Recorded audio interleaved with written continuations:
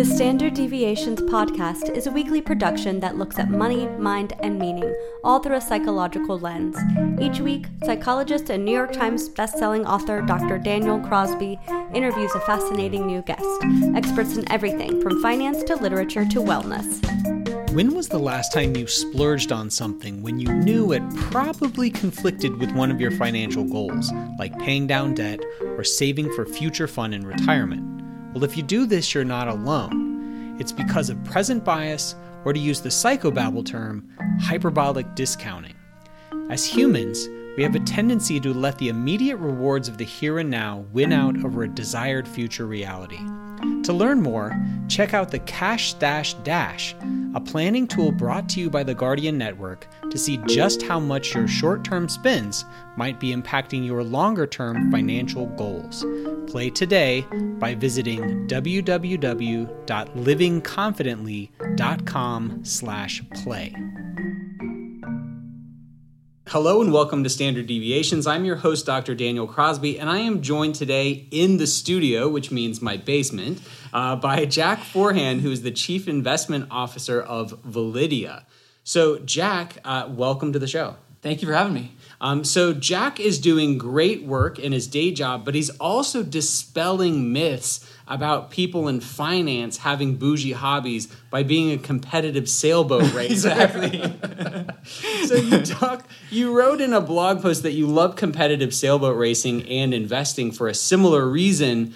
And it's actually a reason why I tell people I like psychology, and it's because you can never get that good at it.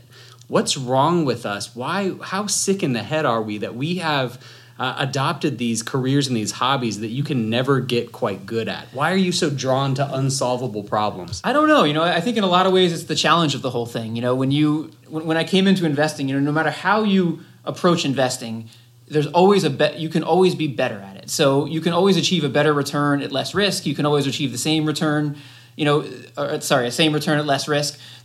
I don't know if you read The Man Who Solved the Market. I did, yeah. I did too. And, One of the interesting things about them is they are constantly trying to improve what they're doing. I mean, those guys have produced 66% gross returns over 30 years, which is just unfathomable. I mean, that's something like triple Warren Buffett. And yet they are constantly trying to improve.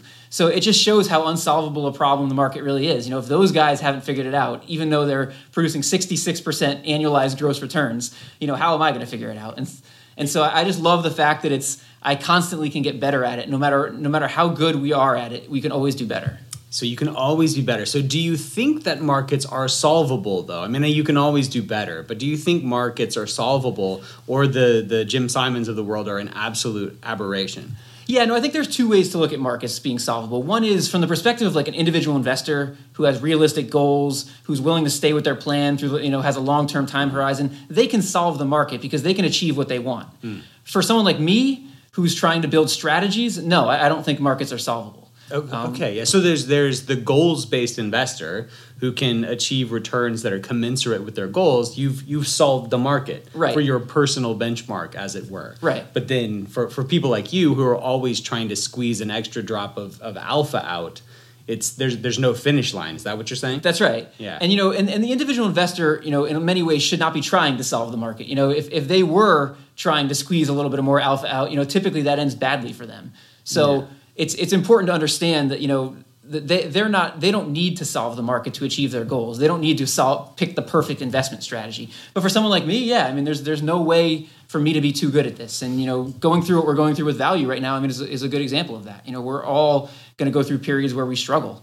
Even if we're following a sound investment strategy that works over the long term, we're all going to go through periods where what we do doesn't work. And that's sort of part and parcel for being an investment professional.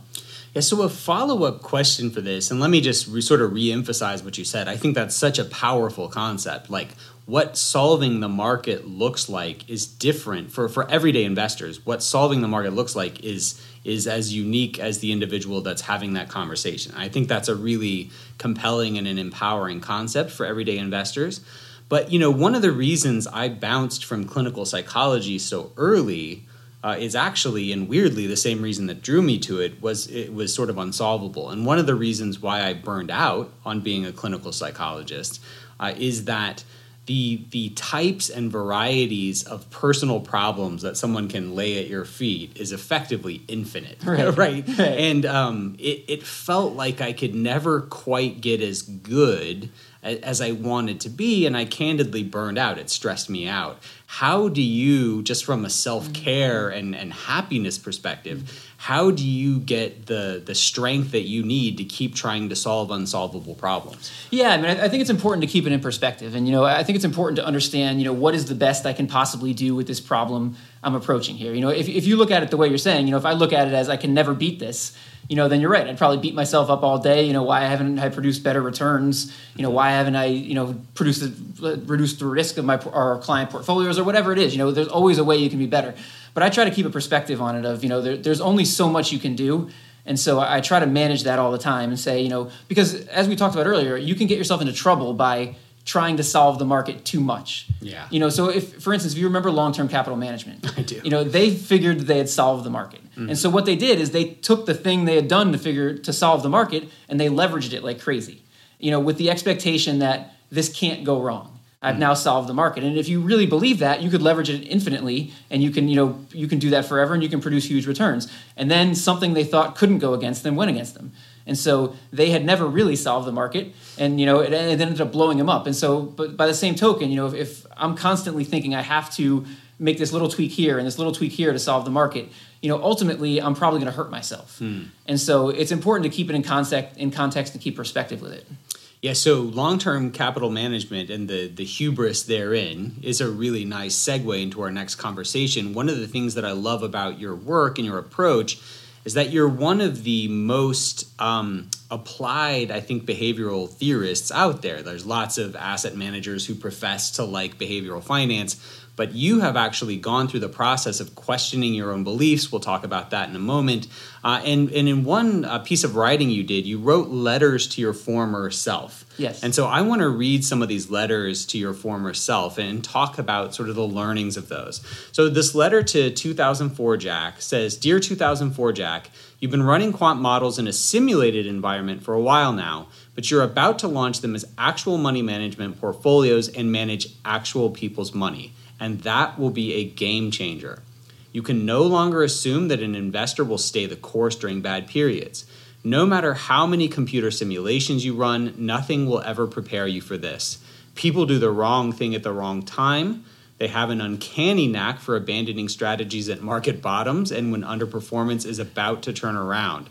Your strategies can be great in testing, but if investors can't stick with them, they will never realize their potential. You need to recognize that human behavior needs to be a central part of the construction process for any investing strategy. Sincerely, 2019, Jack." Okay, so I love that last line, of course. I mean, this is about, all my work is about this. You need to recognize that human behavior needs to be a central part of the construction process for any investing strategy. So with the knowledge that 2019 Jack has now, what specific portfolio level tweaks would you tell 2004 Jack to make to help people better stick with these strategies? I think there's a few things. One is I think I would probably do a little more multi-factor investing than I did. I think any of the individual factors work very well on their own, but the behavioral problems are much bigger if you run one factor. So if I put a portfolio together that's pure value, right now, as we're seeing right now, you have a 10-year period where you're struggling and most people are going to abandon that. Whereas if I put a portfolio that's 50% value, 50% momentum, my return in the long term is probably about the same, but my ride is much smoother because they're negatively correlated to each other. So when value's been struggling here, momentum has been doing okay. And so that helps they help to balance each other out. So I think one thing I would do is I would do more, build more multi-factor portfolios probably. And I've learned that over time and we do that now. But I think that's one thing I would have done. Yeah, are you of the mindset that factors should be that, so a multi-factor portfolio, do you construct it so that half of it is the deepest value and half of it is the deepest momentum? Or are you looking for equities that exhibit qualities of both value and momentum simultaneously? It's the first one. And, there's really good evidence for either approach. Mm-hmm. But what I like to do is, I think one of the ways, I think these work best in what I call an ensemble approach, which means, I want to get the most extreme on this side and I want to get the most extreme on this side, and they somewhat cancel each other out from a risk perspective. And so that reduces the risk, but it also gets me the factor exposures I want. I don't want to try to run a value portfolio where I buy a lot less cheap stocks in order to reduce volatility. I'd rather buy the ultra high momentum on one side, the ultra high value on the other side, and put them together. I think that's a better construction technique. But if you look at research affiliates and AQR, there's disagreement among the main players as to what the best way to do that is. Yeah. Yeah, so that's one thing, is you would run, instead of these strict factor portfolios, you'd run sort of combinatorial portfolios. What else? Anything else you would do? Yeah, I think we've learned a lot about the upfront work that goes into this. And, I think we've learned a lot about, what we can talk to people about upfront for them to understand what they're getting into. And because part of this is managing, the volatility on our end, but part of it is managing the investor and them understanding what they're about to get into. Because we are not, we are a very focused factor manager. So, we're not somebody taking the S&P 500 and tilting it a little bit towards value. So what we do is going to have major ups and downs. And so, one of the things we've done that we do now that we didn't do then is, we have this letter we give to all of our new clients. And the letter essentially says, here are all the horrible things that will be happening to you over the course of us managing your money. And, that'll be something like, with the market going down, you're going to lose 40% of your money at some point. We're going to underperform the market by, say, 10, 15% in a year at some point. In order to get these, returns that these factors produce, in the focused returns, that's what has to happen. And so we try to be as upfront as we can in filtering people and not putting people into something they can't stick with. Because, if there's one thing I've learned, it's that the best strategy that someone can't stick with is a terrible strategy. So if you say a factor strategy can outperform the market by, say, 2% a year, but the person can't stick with it, that strategy is far worse than the S&P 500 because they're going to abandon that strategy at the absolute worst time. Yeah. Yeah, it's fascinating. I talked about the differences between the time-weighted and the dollar-weighted returns to the best performing concentrated equity fund of the early aughts, so 2000 to 2010, got like 18.5% a year. But then the average investor in the portfolio had negative real returns, negative dollar-weighted returns, just because of when people entered and exited the portfolio. So it's crazy to think that you could have that kind of success. You could outperform your next closest peer by, in this case, I think it was 3% a year, and then not do right by your investors in a very real sense. So you're helping people pre-experience what could happen with an eye to helping them take that ride. Right, and you never can really do it because the pain of these things is very hard to look at in advance. And I know you've done a lot of work and how you might be able to do that with Tulip, but it's very difficult to put someone into that pain before they've actually experienced the pain. It's easy for somebody to look at a piece of paper and say, 40% decline, that's fine. Or, there's been some research that if you show it in dollar values, that's better, but it's still not, it's still not something you can understand until you experience it. And so trying to figure that out in advance, and particularly because we're on the very end of the behavioral spectrum with what we're doing. We have some of the stuff that's the most difficult to stick with because we're trying to capture these factor premiums over time, and we're trying to do it in a focused way. And so these, in many ways, these can be the toughest types of portfolios to stick with. And so, we sort of are a lab for behavior in some ways because this is the most difficult thing, to follow maybe in some ways. So speaking of this distinction between sort of theoretical or academic learning and experiential or lived learning, I want to now bring up the letter to 2008 Jack, and everyone probably knows how this is going to go. It says, "Dear 2008 Jack, you think you know what a bear market is. You've studied them. You have analyzed market history to look at their frequency and severity. But here's the thing. What you're about to experience is something no textbook can teach you about." So we learn about markets in a sterile academic way, but we experience them in this messy, visceral way. What practical tips do you have for managing the lived messiness of living through a really bad market? I mean, again, I would say the first thing is do the work up front. And so put an investor in a portfolio that they can stick with during a bear market. And, we don't do a lot of work around bonds and, other diversifiers, but, those are really important because if somebody can achieve their goals with a mix of bonds and stocks, there's no reason for them to be taking the risk of, what might happen if they lose 50% of their portfolio. And so part of it is, understanding what the person's goals are and setting up a portfolio that can achieve those goals, but they also can stick with. That's really important. Another thing that I think I've found to be important is conviction. And so, you can argue a value portfolio is better than a momentum portfolio. You can argue a momentum portfolio is better than a value portfolio. But in a lot of ways, that's not about which one produces more excess return. That's more about which one the investor believes in more. So if I've got a guy that's really a value guy, if I put him in a value portfolio, he's more likely to stick with it, versus arguing with him about, well, we need to put some momentum in here. And the same thing, if someone's a believer in momentum or growth or something like that, they're probably more likely to stick with that because they believe in the underlying philosophy behind it. So I think I found that as well. Yeah, Dan Egan has a great piece that's, I'm going to mess up the title, but it's titled something like Investors Need to Have Faith.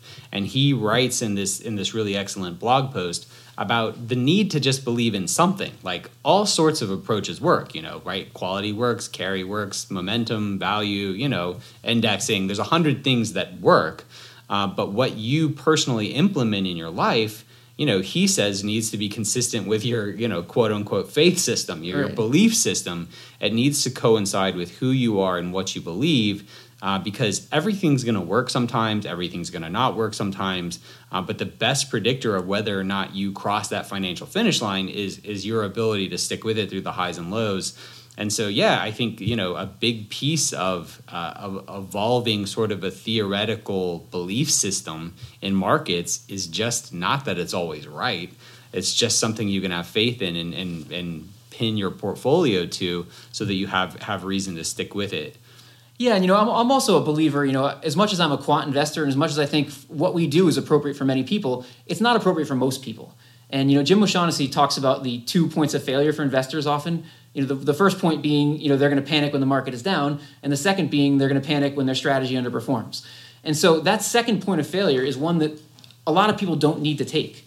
I'm a big believer that you're going to get premiums with these factors if you use them over time and if you can stick with them. But if you're a person that can't do that, you're better off before a 2008 or anything or a period of underperformance like value comes now. You're better off understanding that up front and indexing your money than you are abandoning these things at the exact wrong time. Yeah, it'll be interesting to see. I think there's been a real boom of, we'll keep with our religious theme. I think there's been a lot of missionary zeal around indexing and passive investing in recent years, and in large part because it's done so well. And it'll be interesting to see, how sticky those beliefs are through a downturn. It's how effective a faith is that versus other forms of market faith. I have no presuppositions about whether it'll work or not. It'll just be interesting to see. Right, and it's a good point because you can't. The first point of failure I was talking about, you can't eliminate that. Yeah. Passive investing doesn't get rid of that. So passive investors are still going to have significant problems when the market's down 40%. Yeah. It's just active investing, or factor investing adds the second point of failure. That's right. Yeah. So in the behavioral investor, I advocate for creating a man of steel versus a straw man. So to kind of make this distinction, a lot of times when we have a point we don't agree with, say a political point, we will create a weak caricature of an opponent's position and then we'll just beat it up. Right? And so this is how we get groupthink. This is how we get sort of bigoted and closed-minded small thinking.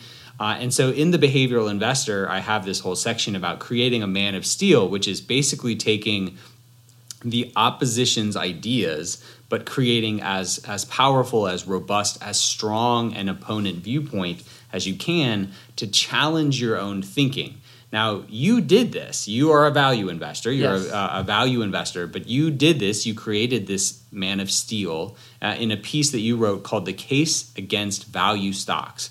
And in this piece, you specifically mentioned 5 possible reasons why value might not make sense. And I'd like to kind of touch on each of them because, value has had a heck of a tough time for quite a while now. So the first of these was that the world is different. What did you mean by that? So there's 2 different arguments for this, but one of the big things you rely on when you're a factor investor is base rates. So you rely on what has happened in the past is going to happen again in the future. And so there's been a couple major arguments recently about something has changed. And so those base rates that we relied on in the past are no longer as reliable. And there's really 2 of them. One is based on Josh Brown at Ritholtz is probably a big proponent of this. One of them is that technology has changed everything. So whether it's the invention of the microprocessor or the invention of the internet, at a certain point, something changed. And, now, capital is cheaper. Technology is, companies that utilize technology are doing a lot better. that has changed things, and these cheap companies that are not utilizing technology, those companies are going to struggle now, and this is something that's going to go perpetuate for a long time. It's something that's going to continue for a long time. And the second one is Ben Hunt at Epsilon Theory probably did the best job of making this argument, is that the Federal Reserve has changed everything. And so in the wake of 2008, we've seen quantitative easing, we've seen interest rates held artificially low for a really long period of time. You can argue that value stocks don't do as well in that type of environment. And if that type of environment is going to continue for a really long time, maybe that's a situation where value stocks are not going to perform as they have historically. So both of those are arguments you can make that something changed. And so when I go back in my charts and I say, when spreads for value between value and growth get this wide, there's a 90% chance I'm going to outperform over the next 10 years, maybe that's not valid anymore, because maybe the world is different from the world where those numbers existed. Yeah. So the second argument is that too many people are doing it, right? So you see someone like a DFA come in relying on the academic research around price to book ratios. Now suddenly they're running strategies with billions and billions of dollars that implement price to book as a primary consideration. Talk to us about too many people doing it and how that might be harmful. Yeah, so in theory, if too many people bought value stocks, what would happen is the prices of those stocks would get moved up. And so value stocks would not be as much of a value as they have been historically. So what's allowed you to get that premium historically would not be present anymore. To be honest, I think this is probably the weakest of my arguments, and the reason is because what I just explained has not happened. So the spread between value and growth stocks right now is actually historically wide. AQR just had a paper that it's in the 97th percentile historically. So we haven't seen that bidding up of value stocks relative to growth stocks. So it's an argument many people would make, but I think it's probably my weakest one of the ones I came up with. Okay, fair. So the third one is that the capital following value is more permanent. Talk to us about this idea. So one of the things that lets any factor or a factor like value work is the fact that people are going to abandon it when it's not working. If value worked all the time, it would stop working eventually. And so part of it is, as someone who believes in value, I want people to abandon the strategy, when it's not working, because that's what's allowed it to work historically. So there was an argument, this is on Patrick O'Shaughnessy's podcast, it was the anonymous Twitter user Modest Proposal, and he was making the argument that people who stayed the course with value in the late 90s were actually rewarded in a huge way, because value between 2000 and 2007 did really well. And so maybe that's made that capital more sticky. And so maybe this time through, people are going to stick with value, more so than they have in the past. And that could negatively affect the value premium. So enough people remember a really nice run for value. Enough people have finally listened to Warren Buffett, that they're just sticking with the strategy now. So the fourth one I thought was the most interesting to me. You say big data might be leading to more value traps. What do you mean there? So let me give you an example. So everything we do as value investors typically relies on historical data. So I'll use Walmart as an example. If let's say Walmart is really cheap, but based on my traditional value metrics, price to book, price to sales, price to earnings. But let's say, institutional managers, hedge funds out there have their satellite photos of Walmart's parking lots, and they show that Walmart's parking lots are empty, or they have the credit card data they've gotten, from their data provider, and that shows that transactions are down at Walmart. Well, we could have a situation where my historical fundamental data is not as valuable as it used to be, because other people have other data that sort of contradicts that. So, it could be a situation where that makes historical fundamentals less reliable than they have been in the past. And then the last one, I think you spoke to it a bit early on when you mentioned Josh Brown's ideas, but you say value might be a bet against technology. Right. This is a lot of this is based on Lawrence Hamptle's work on Twitter. But essentially everything we're doing with factors is to some degree a sector bet. And so value typically tends to be a bet against technology because it's usually the lowest weighted, sector inside of a value portfolio. Or even if you take a strategy where you match the weights of the S&P 500 with your value strategy, you're still in a situation where you're buying Micron Technology and you're buying Western Digital. You're not buying Netflix and you're not buying Google. So, to some extent, you're always making a bet against technology by investing in value, because technology is where the high growth names tend to live, and value strategies tend not to buy the high growth names.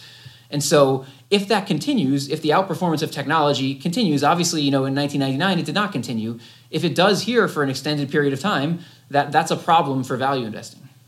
So you go through this Man of Steel exercise. You come up with 5 really compelling reasons why value may be no longer, working in the way that it has historically. and yet you write in the post that you're still a believer. So Right. how do you go through this exercise, come out the other end still with faith and value?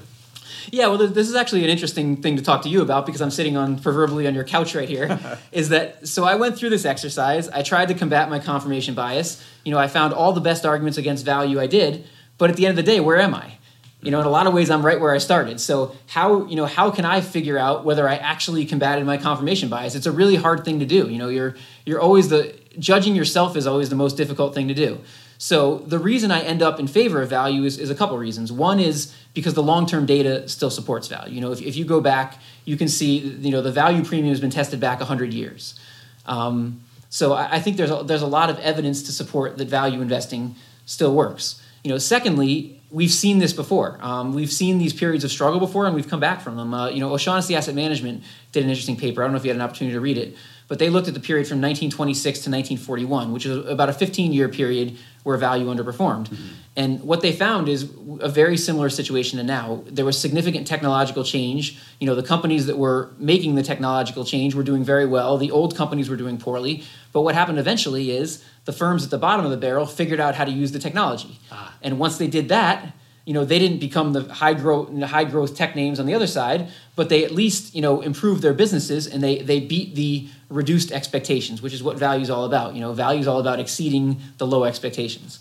And so, I think seeing that it's happened before and seeing that the long-term data supports value are both good reasons. And then I would say finally, it's the academic argument for value in general. Why does value work? Value works for two reasons.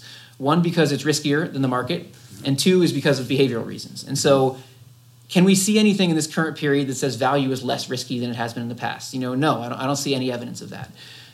Do we think people are going to stop, overestimating the problems with companies behaviorally? Probably not. People have always done that. People have always behaved badly in certain ways. And so I think these behavioral factors, have staying power. So if both of those academic arguments still hold, the long-term data is still there, I'm still a supporter of value. But by the same token, I have to look in the mirror and say, well, I went through this exercise and I didn't change my opinion. So, how successful was the exercise? Yeah, so I introduced this framework in the Behavioral Investor that was sort of my own self-reckoning, to decide whether or not I wanted to believe in a strategy. And I came up with three things that I wanted to look for. One was evidence and data, which of course value has an abundance of 100 years of evidence and data. So that's that condition's met. The second condition is there needs to be some theory as to why it works, because of course when there's as many economic variables as they are, you regress them all against each other, you're going to get some spurious correlations, right? So it has to work for a philosophical, a theoretical reason, and of course there's great reasons why value works. And then thirdly, it needs to have a behavioral component, because behavior is immutable over long periods of time. Like the example that I always give is that the U.S. started labeling food with very detailed nutrition data in 1993, and since that time the U.S. is twice as fat and 3 times as morbidly obese, because simply knowing the right thing to do and then actually doing it or implementing executing on that knowledge are like two very different things. Not eating a Twinkie is behaviorally difficult, even though it's analytically simple.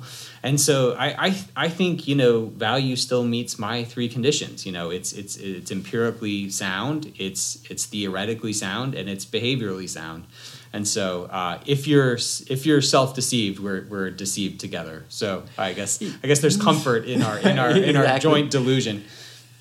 So this has been fantastic. Again, one of the reasons why I enjoy talking to you and getting together with you and reading your work is that you take these behavioral concepts and you don't just you use them as a mirror and not a window onto other people's behavior. You use them as a mirror to look at your own process and try and improve it. So every episode I try and end with a good shrink exercise, which is free association.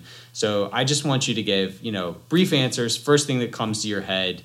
You are from Connecticut. You currently live in the great state of Georgia. What's the best part about living in Georgia? Well, I could give the obvious answer of the weather. And obviously this time of year, I think it's 62 degrees outside in November when we're recording this, so that's great. But I think the best thing about Georgia is Publix, to be honest with you.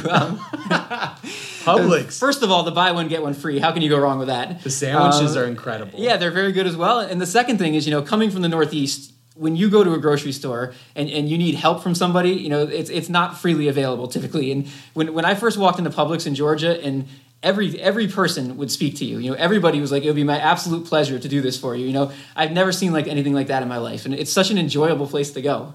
Publix is almost creepily helpful. They'll, you know, I'll check out and they will ask me, an able-bodied, you know, middle-aged man, if I need help with my groceries. Like, no, I don't need help with my groceries. I'm fine. And so, yeah, Publix, I heard someone on Twitter say that Publix was the greatest part about late-stage capitalism. So Publix, and if you have not had the sandwiches, you would not expect a grocery store to make the best sandwiches you've ever had, but they are legendary sandwiches. They really are excellent. Yes, we may be going to Publix after this for lunch. Okay, so what's a book that you would tell every investor to read? Yeah, I mean, I have to pick a factor book since I'm a factor guy, and I would pick What Works on Wall Street by Jim O'Shaughnessy. You know, there's so many things out there that aren't true about what works over the long term and factor investing and things like that. And I mean, Jim did a really good job of getting to the truth, you know, getting to what actually works over the long term in investing. And I think that's, you know, it's a book I would recommend anybody read. Even if you don't do factor investing, you know, it's important to understand what works and what doesn't work. And he does a great job of distilling that down. Yeah, a true pioneer, a good guy, and the funniest guy on Twitter. So shout out to Jim O'Shaughnessy. And then finally, you are a factor guy, self-professed. So what is a powerful investment factor that goes overlooked or underappreciated?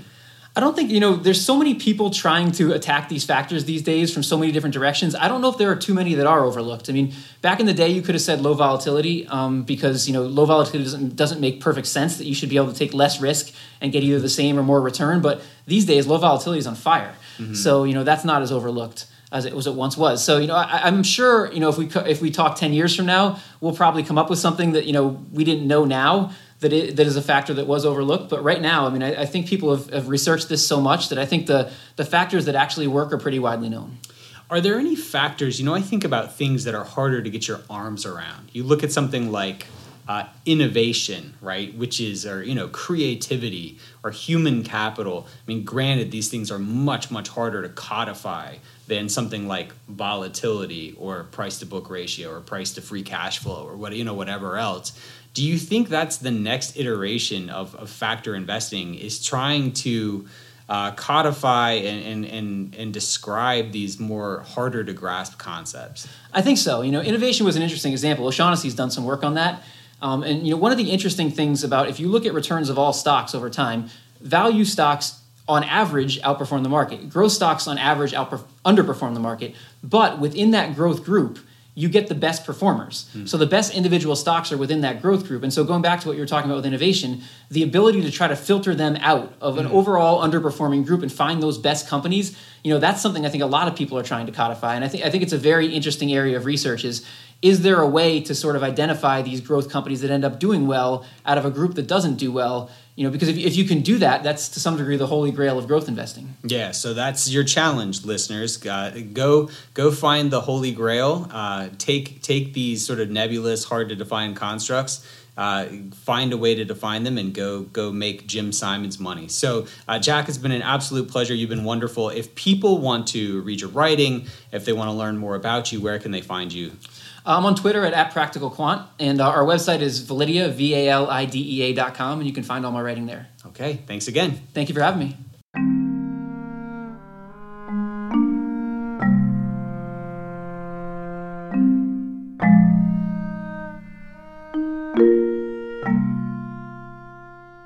All opinions expressed by Dr. Daniel Crosby and podcast guests are solely their own opinions and do not reflect the opinion of or endorsement by the Guardian Life Insurance Company of America, Guardian, and its affiliates, subsidiaries, employees, and agents, including Park Avenue Securities and the Guardian Network. This podcast is for informational purposes only and should not be relied upon as a basis for legal, tax, and investment decisions. The opinions are based upon information participants consider reliable, and Dr. Crosby and Guardian are not responsible for the consequences of any decisions or actions taken because of the information provided. Guardian copyright is a registered trademark of the Guardian Life Insurance Company of America. All materials are subject to United States copyright laws. Copyright 2020 Guardian. 2019-91528, expiration 12/21.